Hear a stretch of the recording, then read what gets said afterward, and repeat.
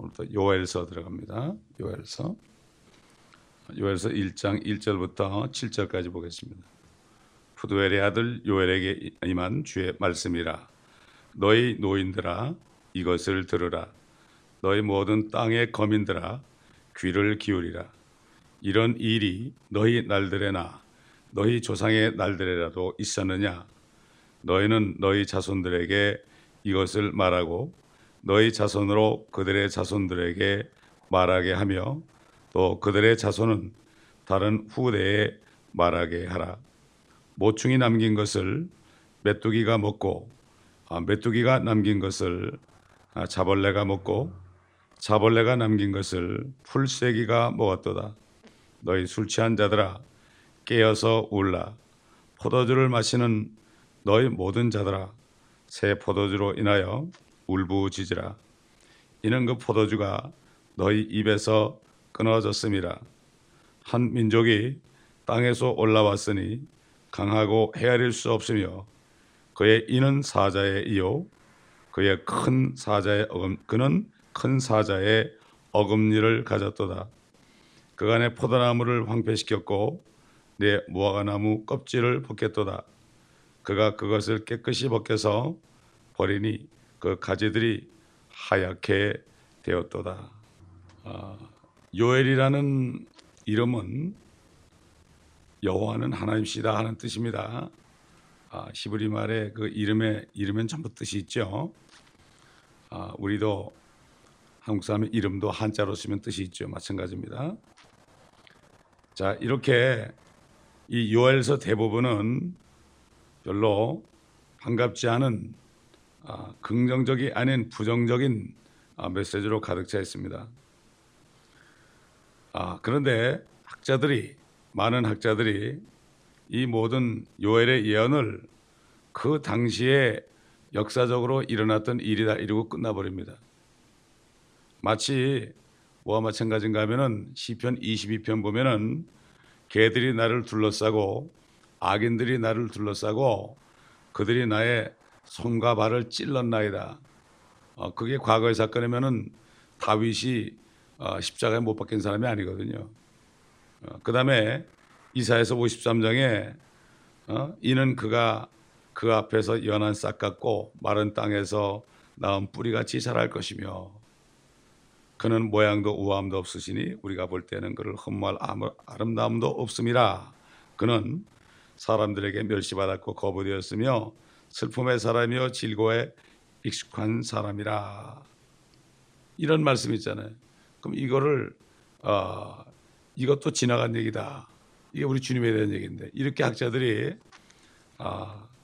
영적으로 풀거나 그렇지 않으면은 지나간 일이다. 이렇게 하고 말아버립니다. 그런데 결국 오순절 이후에 성령이 오신 이후에 성령을 받은 사도 베드로가 어떻게 설교했나 봅시다. 사도행전 2장 보면 2장 15절부터 보겠습니다. 지금은 겨우 낮 셋이니 너희가 짐작하는 것 같이 이 사람들이 취한 것이 아니니라. 이것은 선지자 요엘로 말씀하신 바니 하나님께서 말씀하시기를 마지막 날들에 내가 내 영을 모든 육체 위에 부으리라. 그러면 너희 아들들과 딸들이 예언할 것이요 또 너희 젊은이들은 환상을 볼 것이며 너희 노인들은 꿈을 꾸리라. 또 그 날들에는 내가 내 남종들과 여종들 위에도 내 영을 부어주리니 그들이 예언하리라. 내가 위로 하늘에서는 이적들과 아래로 땅에서는 표적들을 보이리니 피와 불과 연기라. 그 위대하고 찬란한 주의 날이 오기 전에 해가 흑암으로 달이 피로 변하리라.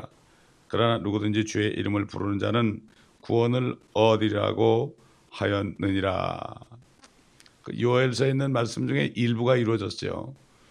그 다음에 나중에 이제 대환란 때 주님이 재림하실 때 주의 날에 이런 일이 이루어질 것이고 또 주님께서도 마태복음 24장에 보게 되면은 대환란 때 달이 피가 되고 태양이 아주 검은 천이 된다. 이렇게 말씀한 것을 우리가 볼 수가 있습니다. 자, 이렇게 요엘서는 짤막한 3장밖에 안 되는 말씀이지만은 앞으로 될 일을 기록했고 마지막에 될 일을 예언한 이것을 보지 못하면 눈이 먼 것입니다. 우리 그리스도인들은 독수리 같은 눈을 가지고 성경을 샅샅이 살펴서 정말 그 하늘을 나르는 독수리가 이 땅을 기어다니는 쥐 한 마리까지도 보고 좀 내려와서 낚아채는 것처럼 우리는 성경 말씀에는 한 구절 한 구절을 보면서 앞으로 이 땅에 이루어질 일들을 마치 독수리가 하늘에서 눈을 뜨고 보듯이 그렇게 보아야만 된다 이거죠. 정신을 차리라 그랬죠. 정신을 차리고 깨어 있으라. 주를 앙망하는 자들은 독수리가 하늘로 치솟는 것 같은 새 힘을 받는다고 말씀하신 것이 우리는 바로 독수리의 눈을 가지고 성경을 봐야 되고 이 세상에 일어날 일들을 보고 세상에 일어난 일들을 보면서 하나님의 말씀이 어떻게 이루어졌는가 이것을 우리가 알 수 있어야 돼요. 장래일을 좀 밝혀준다 그랬잖아요. 2절에 보니까 이런 일이 너희 날들에나 너희 조상의 날들에라도 있었느냐? 없었다 이거죠. 그런 일이 없었어요. 한마디로 노입니다 이거는. 생각해 볼 겨를도 없죠. 너무나 끔찍한 상황들입니다.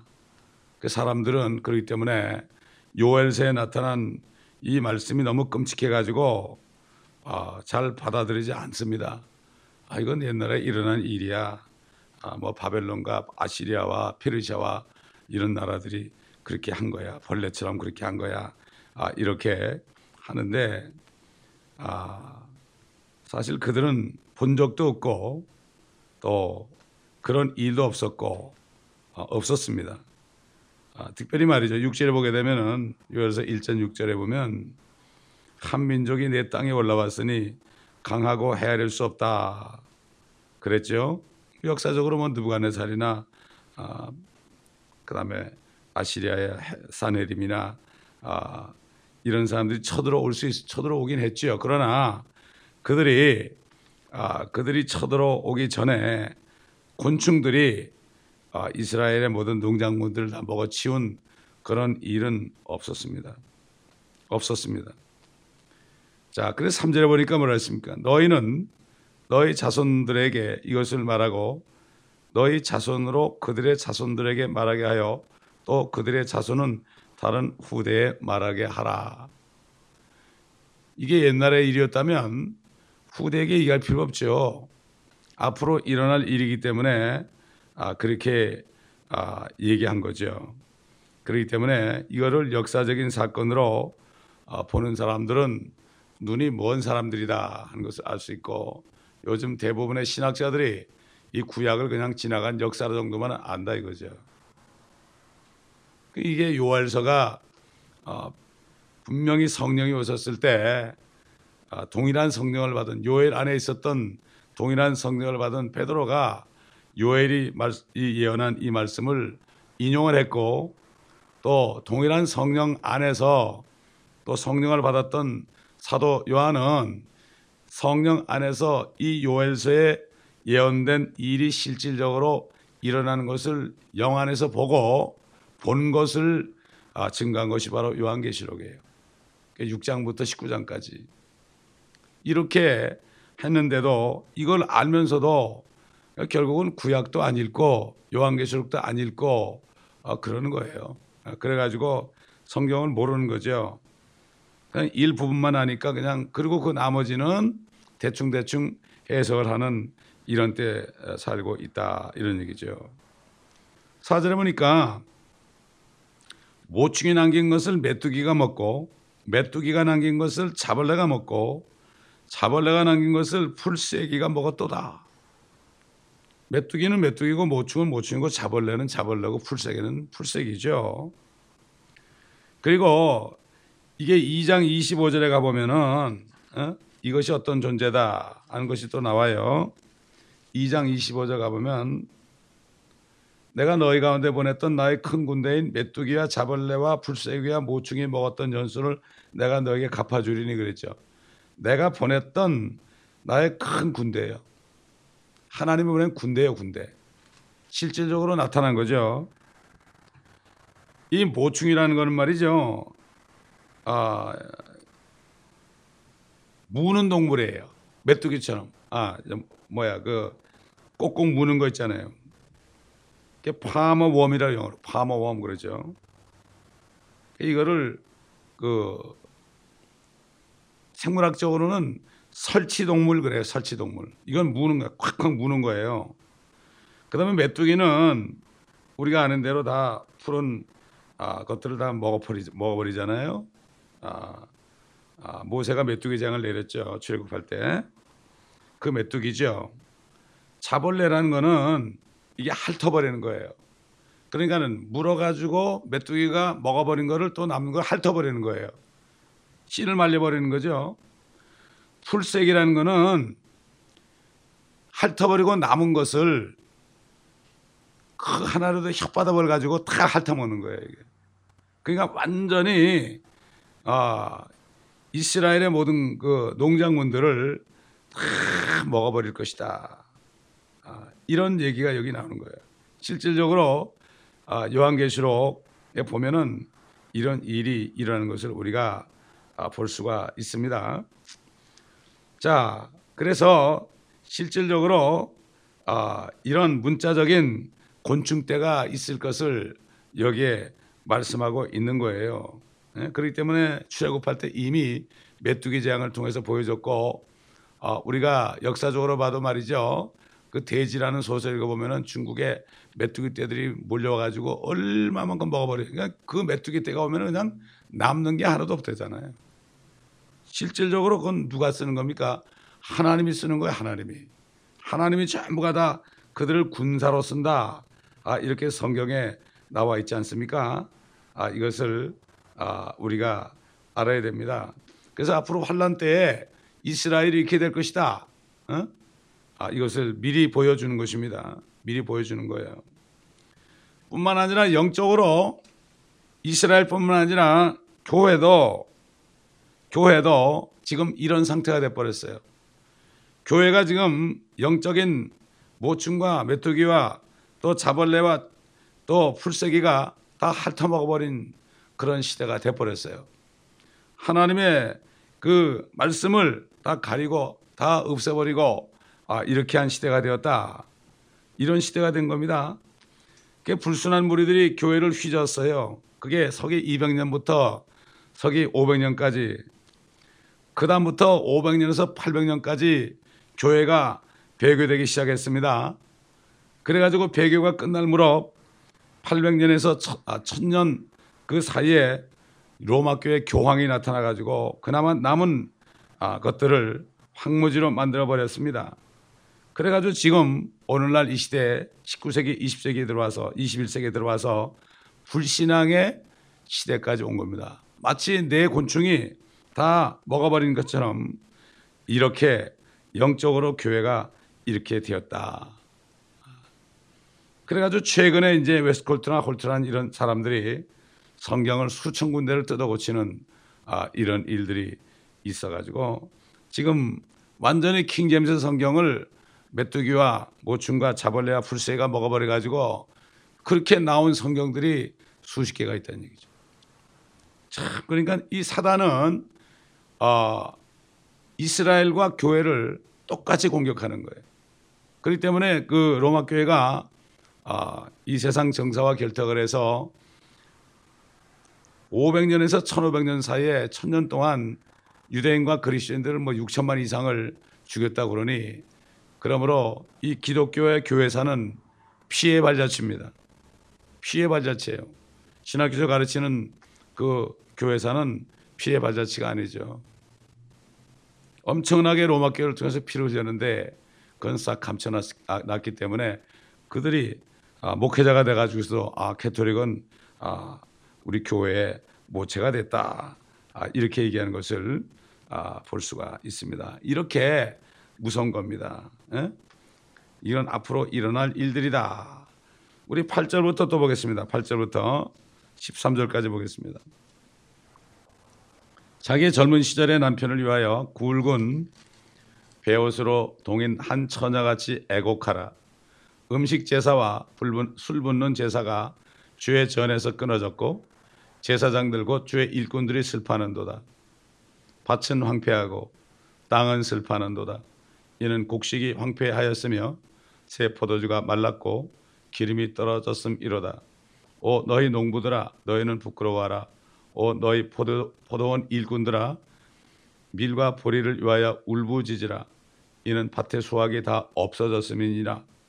포도나무는 말랐고 무화과나무는 쇠잔해졌으며 석류나무와 또 종려나무와 사과나무와 밭의 모든 나무들조차 시들었으니 이는 기쁨이 사람들의 아들들에게서 말라버렸음이니라. 너희 제사장들아 너희 자신을 동이고 애곡하라. 너희 제단의 일꾼들아 울부짖으라. 너희 내 하나님의 일꾼들아 너희는 와서 굵은 베옷을 입고 온 밤을 누울지니 이는 음식 제사와 술 붓는 제사가 너희 하나님의 전으로부터 금하여 졌음이니라.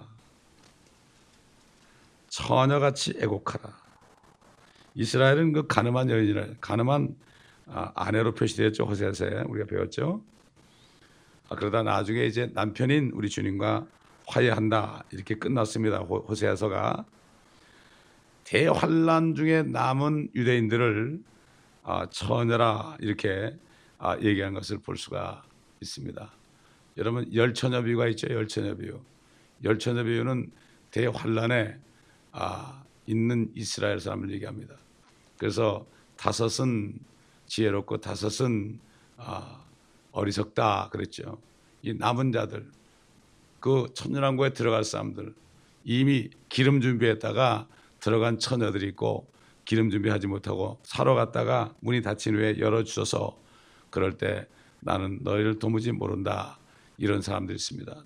다시 말해서 환란 중에 결국은 이스라엘 사람들이 처녀들 그래가지고 천년왕국에 들어갈 사람들이 있고 들어가지 못할 사람이 있다고 우리 주님께서 친히 마태복음 25장에 열처녀 비유로 얘기한 거죠. 주님이 우리 휴거된 성도들 아내와 더불어 내려올 때 신랑을 맞으러 나온 유대인의 남은 자들이 바로 처녀예요. 솔로몬의 노래 보면은 그 술레미온이 그랬죠. 예루살렘의 딸들아 처녀들이죠. 딸들아 잠잠하라 이렇게 얘기를 했죠. 그렇기 때문에 여기서 이 처녀는 한 순결한 처녀인 그리스도의 신부하고는 다른 것이라는 것을 알 수가 있습니다. 오늘날 그리스도의 신부 하나님의 교회는 예수 그리스도와 이미 약혼을 한 사람들이다. 정혼한 사람들이다. 이렇게 돼서 완전히 지금 이제 머리 대신 주님과 더불어 연결되어 있다. 그리고 결혼식은 이제 휴거 때 하늘에 올라가서 어린 양의 혼인식에서 이제 결혼식을 한다는 것을 우리가 이미 배워서 알고 있습니다. 자, 그러므로 이 이스라엘의 남은 자들은 처녀이며 이스라엘의 딸들, 예루살렘의 딸들이다 이렇게 불리지만은 회복될 때는 결국 그들도 아내로 분리된다. 하나님의 아내로 분리된다. 우리 이사야서 54장 보겠습니다. 이사야서 54장. 이스라엘 백성들은 여호와 하나님의 아내요. 그 다음에 그리스도인들은 독생자 예수 그리스도의 아내요. 참 이게 상당히 신비로운 거죠. 54장 5절 1절부터 보면 좋겠어요. 1절부터 오 잉태하지 못한 자여 아기를 낳지 못한 너는 노래하라. 아기로 진통하지 못한 너는 노래를 터뜨리고 큰 소리로 외치라. 이는 홀로 사는 여인의 자식이 혼인한 아내 자식보다 더 많음이라. 주가 말하노라. 네 장막의 털을 넓히고 그들로 네 처소의 휘장을 펴게 하라. 아끼지 말고 네 줄을 길게 하고 네 말뚝을 견고히 하라. 이는 네가 좌우로 터져나오고 네 씨가 이방인들을 유업으로 받아 황폐한 성읍들로 사람이 살도록 하게 할 것이기 때문이라. 두려워 말라. 네가 수치를 당하지 않으리라. 당황하지 말라. 네가 부끄러움에 처하지 않을 것이라. 네가 네 젊은 시절의 수치를 잊을 것이며 네 과부 때의 치욕을 더 이상 기억하지 않을 것이라. 너를 지으신 분이 네 남편이니 만군의 주가 그의 이름이며 너의 구속주 이스라엘의 거룩한 분이라. 그가 온 땅의 하나님이라 칭함을 받으리라. 네가 거절당했을 때 주가 버림받고 영안에서 슬퍼하는 여인같이 젊은 아내같이 너를 불렀노라. 네 하나님이 말하노라. 잠시 동안 내가 너를 버렸으나 큰 자비로 내가 너를 모을 것이니라. 적은 진노로 내가 내 얼굴을 네게서 잠시 감추었으나 내가 영원한 인자함으로 네게 자비를 베풀리라. 주 내 구속주가 말하노라. 이는 이것이 내게는 노아의 홍수와 같음이니 내가 노아의 홍수로 다시는 땅을 뒤덮지 않을 것이라고 맹세했던 것처럼 내가 네게 진노하지도 너를 책망하지도 아니하기로 맹세하노라. 산들이 떠나고 작은 산들이 옮겨져도 나의 인자함은 네게서 떠나지 아니하며 내 화평의 언약은 제거되지 아니하리라. 네게 자비를 베푸는 주가 말하노라. 그러니까 잉태치 못하고 아기를 못 낳는 것은 남편이 없는 거죠. 하나님과 이혼했으니까. 근데 나중에 회복되어서 아내가 되면은 엄청난, 참 솔로몬 때 말이죠. 이스라엘 백성의 수가 바다의 모래같이 많아졌다 그랬어요. 그렇게 됩니다. 천연왕국 때. 이게 이루어져요. 그렇기 때문에 이 솔로몬이 죄를 짓기 전에는 앞으로 오실 예수 그리스도의 모형이지만은 그 나중에는 죄를 진다면은 적그리스도의 모형으로 변한 것을 우리가 알 수가 있습니다. 결국 이 8절에 있는 여인은 결혼을 위해서 약혼을 했지만 약혼자를 잃은 여인이다. 9절에 보니까 그 음식 제사와 술 붓는 제사가 주의 전에서 끊어졌다. 제사장들과 주의 일꾼들이 슬퍼하는도다. 왜냐하면은 제사장들과 일꾼들은, 주의 일꾼들은 그들이 드리는 그 재물 있잖아요. 그 재물은 자기들이 가져갔습니다. 자기들이 가져갔어요. 음식 제사와 술 붓는 제사. 이게 없어지니까 자기들의 수입이 없어졌잖아요. 수입이 없어지니까 큰일 난 거 아닙니까 이거. 그렇기 때문에 슬퍼하는도다. 슬퍼하는도다. 생각해 보세요. 이 곤충떼들이 말이죠. 몰려와가지고 막 다 물어가지고 다 먹어버렸으니 무화과 나무, 포도나무도 열매가 없고 말이죠. 그러니까 그 백성들이 드릴 예물이 없지 않습니까? 드릴 재물이 없잖아요. 그러니 이게 얼마나 기가 막힌 얘기입니까? 기가 막힌 얘기예요. 요즘으로 말하면은 정말 이 완전히 이 디프레션, 경기가 나빠가지고 말이죠. 이렇게 돼가지고 IMF가 오게 되면 예를 들어서 그렇게 되면 얼마나 힘들어집니까? 그렇기 때문에 이 세상도 마찬가지로 경기가 나빠지면 어떻게 돼요? 교회 헌금해 주니까 그냥 큰 교회들은 그냥 페이먼트를 못 해가지고 난리치고 울부짖지 않습니까? 그때나 지금이나 마찬가지입니다. 그러나 모든 이러한 이 이코노미, 경제라든가 결국은 농사라든가 자연환경이나 이런 것들은 하나님이 전부 주관하는 거지 우연하게 되는 것이 하나도 없습니다. 이것을 자연재해로 다 돌려버리고 말죠. 그래가지고 10절에 보니까 뭐라 했어요? 밭은 황폐하고 곡식이 황폐하였으며 기름이 떨어졌다. 실질적으로 미국 역사를 봐도요. 지금 오늘날 물가가 말이죠. 물가가 이게 엄청난 겁니다. 지금. 말도 못하게 옛날에 그 고깃값이 말이죠. 파운드당 98센트밖에 안 했대요. 고깃값이. 소고기값이 말이죠. 얼마나 쌉니까? 근데 지금 얼마예요? 파운드당. 말도 못하죠. 말도 못해. 기름값이 제가 미국에 있을 때 77년도만 해도 갤론당 55전, 56전 그랬어요. 전이란 말이죠. 근데 지금 얼마입니까? 말도 못하죠. 지금 이게 이렇게 돼가는 것을 알아야 돼요. 앞으로 점점 더 심해질 겁니다. 그렇기 때문에 우리가 정신을 바짝 차리고 정말 주님 앞에 바로 서야 되죠. 바로 서야 됩니다. 그러나 하나님의 자녀들은 옛날 광야에서 만나를 내려준 것처럼 하나님의 자녀들은 만나를 내려줍니다, 여러분. 이게 참 환난 가운데서 우리를 도우시는 주님 아니겠습니까? 자, 그러므로 우리가 이것을 잘 알고 정말 감사해야 됩니다. 감사해야 돼요. 자, 12절 보니까 뭐라고 그랬어요? 포도나무는 말랐고 무화과나무는 쇠잔해졌으며 석류나무와 또 종려나무와 사과나무와 밭의 모든 나무들 중에서 시들었으니 이는 기쁨이 사람들의 아들들에게서 말라 버렸습니다.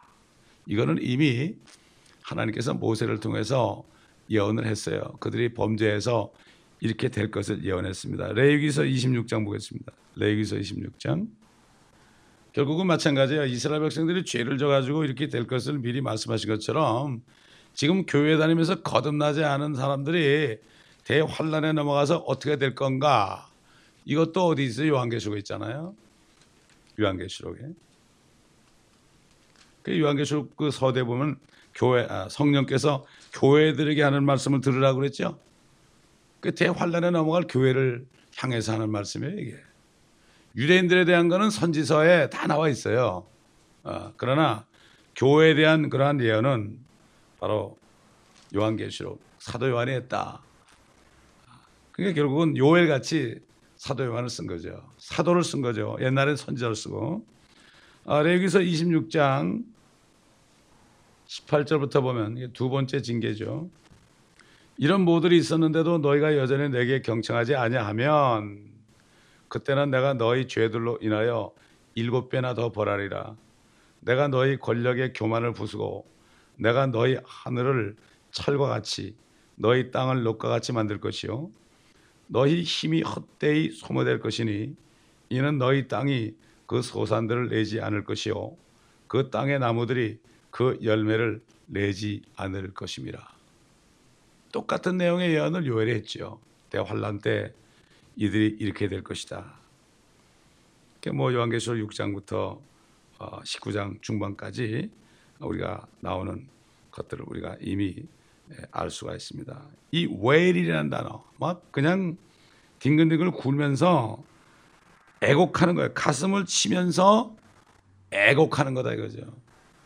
지금 그 통곡의 벽, 이스라엘의 그 통곡의 벽, 그걸 보면 거기 가면 웨스턴 월 그래놨어요. 그냥 웨스턴 월 그래놨는데 서쪽 월이다가 뭔가 하면은 옛날 로마의 티도 장군이 기원 70년에 예루살렘을 침공했을 때 다 부숴버리죠. 돌 위에 돌 하나 안 남고 다 무너뜨리라 주님이 말씀하신 것처럼 그렇게 했는데 그 벽 하나만 남겨둔 거예요. 그거를 서쪽 벽이라고 해가지고 웨스턴 월이라고 그래요.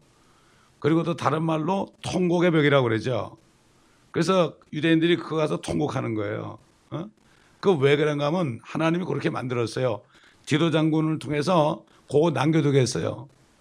디도 장군이 뭐라는가 하면은 나는 허물기도 하고 남겨두긴 하는 사람이다. 이렇게 하면서 그걸 남겨두는데 그 이스라엘 백성들 하여금 그거 기억하라 이거죠. 돌 위에 돌 하나 남지 않고 다 무너뜨리라. 이걸 기억하라 이거죠. 그런데 또 보면은 많은 순례객들이 가가지고 거기다가 자기 기도 제목을 이렇게 꼽아놔서 다 요만한 종이로 거기 가면 특별히 기도가 응답 잘 되는 줄 알고 말이죠. 거기 꼽아놓은 거는 전부 크리스찬들이에요. 유대인들은 그게 아닙니다. 유대인들은 거기서 이러고 있어요. 눈물도 안 나와 지금. 그냥 이러고만 있는 거예요. 이러고만 있는 거예요. 참 제가 가서 이렇게 거기서 기도하는데 기가 막히더라고요. 기가 막히더라고요. 야 정말이구나 이게. 전부 돌로 됐습니다. 돌밖에 없어. 집도 전부 돌이야. 화강석 돌이야 다. 야 산도 참 돌이에요. 그러니 돌 위에 돌 하나 남지 않고 무너뜨리라는 말씀이 그게 무슨 말인지 알겠더라고요. 나무로 지은 집이 없어요. 전부 돌로 졌어요. 웬 돌이 그렇게 많아요?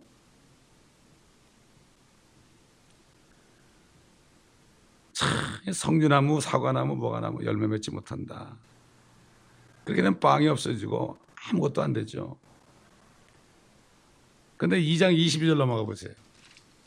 꼭 선지자를 통해서 이렇게 심판의 메시지를 하고요. 끝에 가서는 회복을 얘기해요. 미리 가보면 21절 오 땅이여 두려워 말라 즐거워하고 기뻐하라 이는 주께서 큰 일들을 행하실 것입니다. 너희 들의 짐승들아 무서워 말라 이는 광야의 초장들이 솟아나며 나무가 그 열매를 맺으며 무화과 나무와 포도나무가 그것들의 힘을 내기 때문이라. 너희 시온의 자녀들아 그때에 즐거워하고 주 너희 하나님을 기뻐하라 이는 그가 이른비를 너에게 적절해 주셨으며 또 그가 너희를 위하여 비를 내려주시며 주시되 이른비와 늦은비를 첫째 달에 내리게 하실 것입니다. 타작마당들은 밀로 가득 차고 독들은 포도주와 기쁨으로 넘쳐나리라. 내가 너희 가운데 보냈던 나의 큰 군대인 메뚜기와 자벌레와 풀새기와 모축에 먹었던 연수를 내가 너희에게 갚아주리니 너희는 풍족히 먹고 만족할 것이며 너희를 경이롭게 다루셨던 주 너희 하나님의 이름을 찬양하리라. 내 백성이 결코 수치를 당하지 아니하리라. 또 너희는 내가 이스라엘 가운데 있다는 것과 내가 주 너희 하나님이며 다른 이가 없다는 것을 알지니 내 백성이 결코 수치를 당하지 아니하리라. 그들이 회개할 때 이렇게 된다 이거예요. 그래서 결국 그들이 다시 모든 열매들을 거둘 때 왜 그래요? 이른 비와 늦은 비를 첫째 달에 내려주는 거예요. 이른 비와 늦은 비는 그때 오는 비예요. 그게 이걸 요즘 그 은사주의자들은 말이죠. 신사도 운동하는 사람들은 이른 비와 늦은 비를 성령이라 그래가지고 이제 이른 비와 늦은 비가 같이 내려가지고 능력을 받아서 그 사람들이 능력을 받는다는 얘기예요. 능력을 엄청난 능력을 받는다. 신처럼 능력을 받는다. 그래가지고 이 세상을 다 점령을 하고 그 다음에 예수님을 모신다. 뭐 이런 식으로 얘기한단 말이에요. 이게 말이 됩니까? 이른 비는 이른 비고 늦은 비는 늦은 비고 소나기는 소나기죠. 또 다른 선지서 보면은 그때는 복된 소나기가 온다. 게릴라 비가 아니라 복된 소나기가 온다. 게릴라 비는 그냥 소나기가 계속 오는 거예요. 그게 게릴라 비예요. 그러면 엄청난 재앙이야. 그러나 소나기는 확 온 다음에 햇빛이 쫙 나가지고 농작물들이 쑥쑥 자라는 거죠. 이른 비와 늦은 비가 여기 나오는 거예요. 이거 문자적인 회복이고 문자적인 비입니다. 이거를 알아야 되는데 이걸 전부 영적으로 풀어가지고요. 소경들이 영적으로 풀어서 양떼들을 다 소경으로 만들었어요. 예수님께서 소경을 인도한다. 그러니 그걸 못 믿는 사람들은 영적인 소경이라는 거는 거듭나지 못했다는 거예요. 어머니 뱃속에 있는 거예요. 아직 못 나온 거예요. 이 어머니 뱃속이 이 지구 아닙니까? 하나님의 어머니 뱃속 안에요. 여기서 나와가지고 하나님의 나라 안으로 들어가야 돼요. 그게 눈이 열리는 거예요. 보지 못하라. 거듭나지 않으면 하나님의 왕국을 보지 못한다고 그래서 처음에 그 다음에 물과 성령으로 나지 않으면 하나님의 왕국에 들어가지 못한다. 이렇게 얘기한 것입니다. 기도하겠습니다. 감사합니다. 아버지 하나님 또 요엘서를 통하여 이스라엘에 대한 앞으로 대환란 때 심판과 또 그들이 회개할 때 그들이 고통을 당한 만큼 갚아주시는 이러한 이 메시지를 또 우리가 보게 하신 것을 감사합니다. 이 교회들이 대부분 학자들이 이걸 영적으로 풀어서 아버지 하나님이여 하나님의 자녀들의 눈을 가려놓고 저들이 거듭나지 못하게 하는 것을 봅니다. 옛날 메뚜기와 모충과 자벌레와 풀새기가 다 아버지가 먹는다고 한 것처럼 지금 이스라엘이 영적으로 그렇게 돼 있고 교회들도 영적으로 그렇게 돼 있고 앞으로는 물리적으로도 대환란 때 이 땅에 그렇게 될 것인데 아버지 하나님이여 아버지 하나님 정말 모두가 정신을 차리고 그날을 바라보며 우리가 주님 오실 때까지 거룩한 삶을 살다가 주님을 만나서 대환란에 넘어가지 않는 모든 사람이 될 수 있도록 이 교회 성도들뿐만 아니라 이 말씀을 듣는 모든 인터넷 성도들에게도 동일한 은혜를 내려 주옵소서. 감사드리며 우리 주 예수 그리스도의 이름으로 기도드리나이다.